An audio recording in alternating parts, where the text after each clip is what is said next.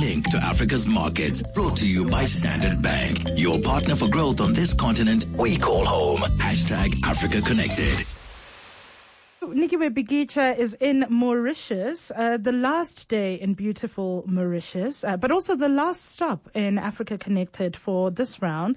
And she's on the line to us from Mauritius this afternoon. Nikiwe, good afternoon. You visited a clothing and textile factory called Star Knitwear. Please tell us about it. It was absolutely fascinating, Gugu, because I think we've all know, if you have a cursory understanding of Mauritius, you know that a lot of its industrialization and manufacturing has been driven off the back of its clothing and textile industry. So it would have been remiss of us to leave this island nation without having gotten a better sense of that. We met a gentleman today called Ahmed Parker. Now, he's the CEO of a family-owned business called Star Knitwear Factory.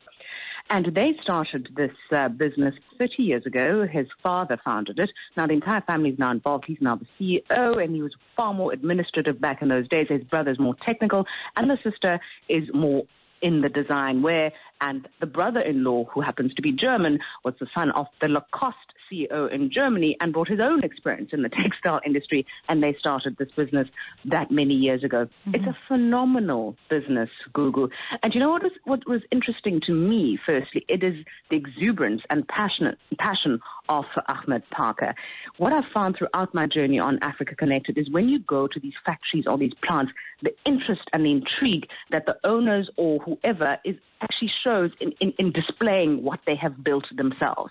Because I think part of the failing of business journalism is that we don't go to the places. We're quite happy to report on results, but we don't go to the plant, we don't go to the factory, and the owners themselves are quite happy to display what it is that they've built. And that's what we saw.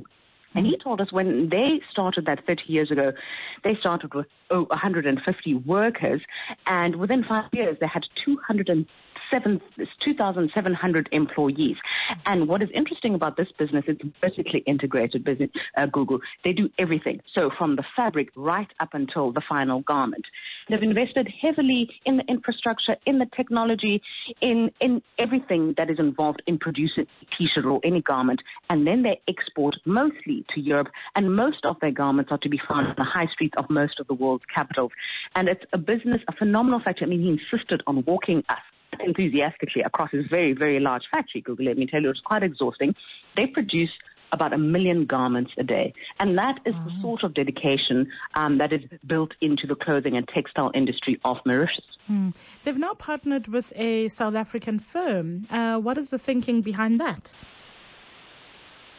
I think there's been a lot of problems for the clothing and textile industry globally. I think there was a great deal of competition from China.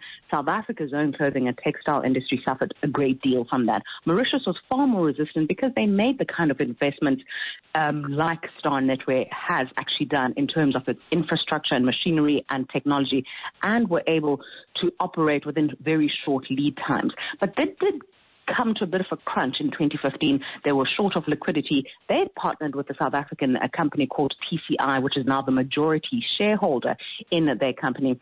In turn, they are now bringing more of their expertise in terms of producing for an international market, or the access that they have to the EU for the South African company. So he's very passionate about the fact that there are now more strategic partnerships between SADC partners like Mauritius and South Africa, and he sees growth for the clothing and textile industry if those kinds of countries with a history or legacy of clothing and textile can partner and bring those strengths or strands which they have. And that's why they've now partnered in this way.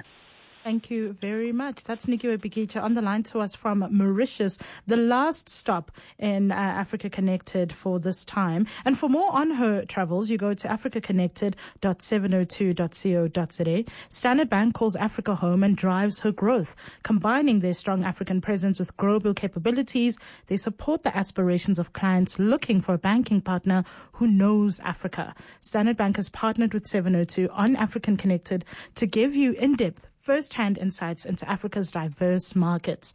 Let Standard Bank be your partner for growth on this continent we call home.